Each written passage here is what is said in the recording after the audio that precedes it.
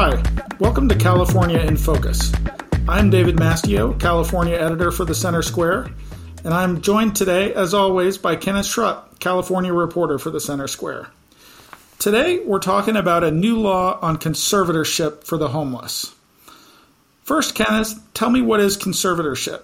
Conservatorship means that someone else has say over how you are able to act and what you're able to do.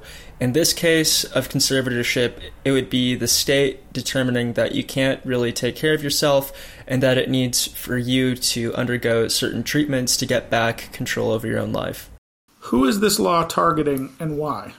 This law targets California's homeless population, and that it expands the definition of gravely disabled, which is this term that is used to justify whether or not someone can take care of themselves, to expand the conservatorship options. So previously, gravely disabled only covered those who are mentally ill, and this act expands it to cover substance abuse disorder and people who are unable to provide for their personal safety or necessary medical care, to clothe and feed themselves. And this was done so that the state could get treatment-resistant individuals into state-mandated programs to make sure that they can be happy, healthy, and take care of themselves.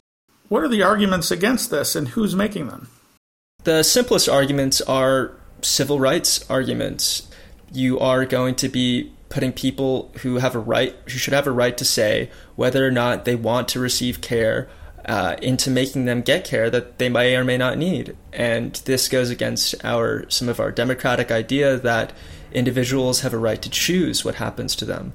There's a coalition opposing the law that was very diverse. There's coalitions supporting and opposing the law. We're both largely democratic, but the one opposing the law included ACLU, Disability Rights California, and the Western Center on Law and Poverty.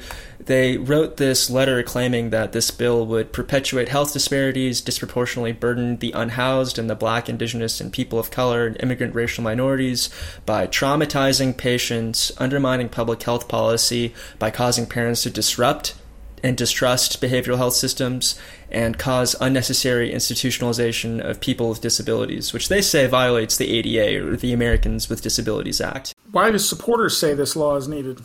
Supporters for this law, which includes the Big City Mayors Coalition, so pretty much every city in California, the Psychiatric Physicians Alliance of California, California State Association of Psychiatrists, and the National Alliance on Mental Illness, so pretty much all of the groups representing cities and mental health organizations and mental health practitioners, they co-sponsored this bill. They didn't just endorse it, they co-sponsored it.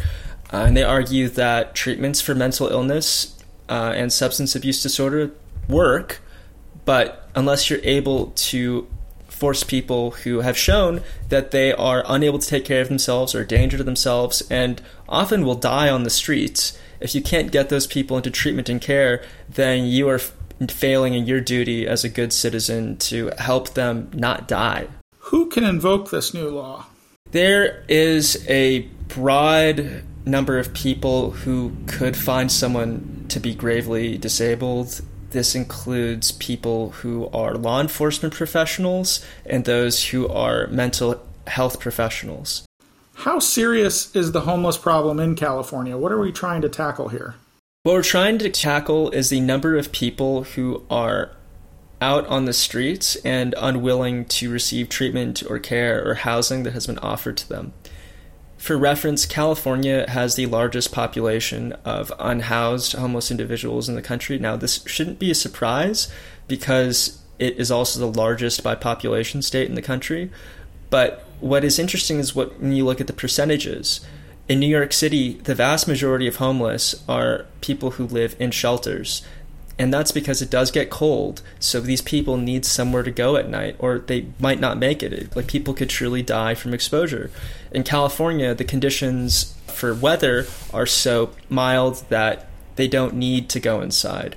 And many don't want to have to follow the rules that these shelters impose if they're going to have someone who's coming inside. So this is an important question for all California podcasts, no matter what they're talking about. How is Ronald Reagan involved here? Ronald Reagan is involved in that he, along with Democrats, worked together in a bipartisan measure to create something called the Lanterman-Petris-Short Act of 1967.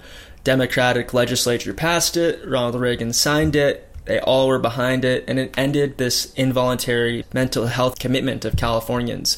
At this time, many people were warehoused into these poorly equipped mental health hospitals with horrible conditions.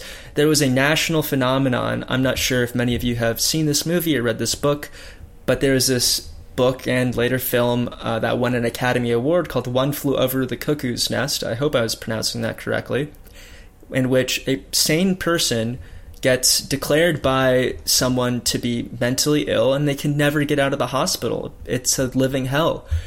And that movie and that book made people really aware of this problem. And so there's a national movement. JFK, for example, supported the end of involuntary commitment. Ronald Reagan did. Democrats, Republicans. This was a unified effort across the whole country. And now we are starting to deal with the consequences of that. Democrats taking a leadership role on this issue? Democrats are the only way something like this could be passed. And the governor, Gavin Newsom, and several Democrats have really spearheaded the movement to ensure that homeless people can be forced to get treatment if they are truly at risk of dying and have major issues, and there's available resources that they have to get them. Thank you, Kenneth. I'm David Mastio with the Center Square, and we've been talking with Kenneth Schrupp, California reporter for the Center Square. You can read his work at thecentersquare.com.